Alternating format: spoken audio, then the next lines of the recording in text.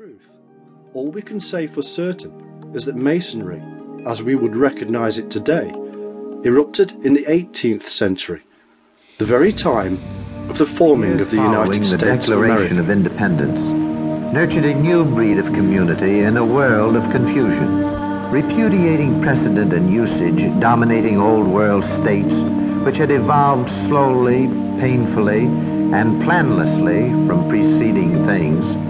These Americans, for history's first time, planned and made a nation. Many have speculated that the knowledge and wisdom of the Lodge was brought to Europe via the Crusaders, such as the Knights Templar.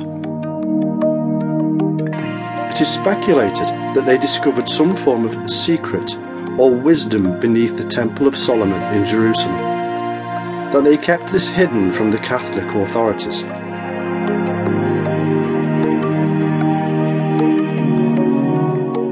Some have said this knowledge was of the child of Jesus, and that his bloodline was special, giving rise to the royalty of Europe.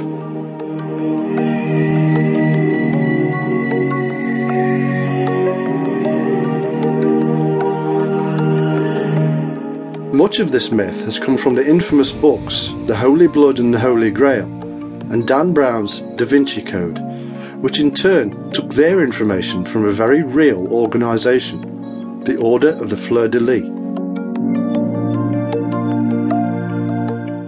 whose list of past masters mirrors that of the secretive and highly fictional Priory of Sion.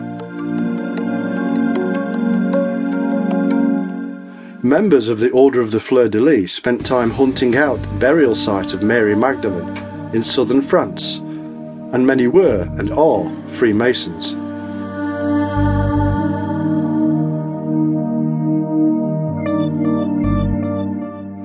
Others claim it was a form of Gnostic wisdom, with instructions on the proper method of building for sacred purposes. The latter, of course, playing straight into the idea of the Masons.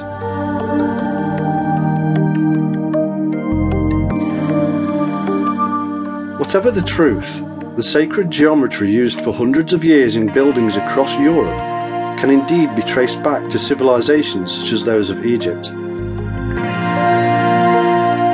They are the same because sacred geometry is something discovered in nature, not created by man.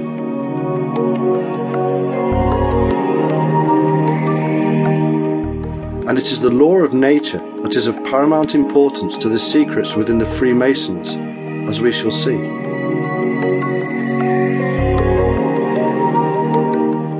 Cloaked within these Catholic orders, the wisdom of Egypt was supposedly passed on from generation to generation, slowly forming into a structure that was finally written down in the 18th century.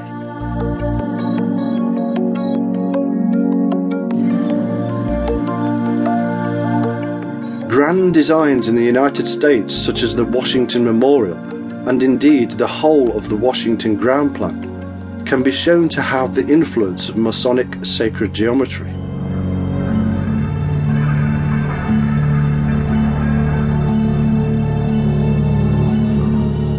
But does this mean the Knights Templar really discovered this wisdom, and that eventually gave rise to the secretive institution called the Freemasons? What we do know is this: it was not and never has been an institution for the ordinary man.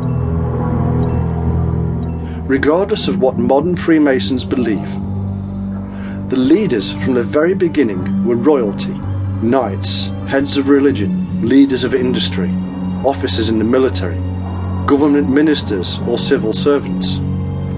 In short, they were always and still are highly influential people.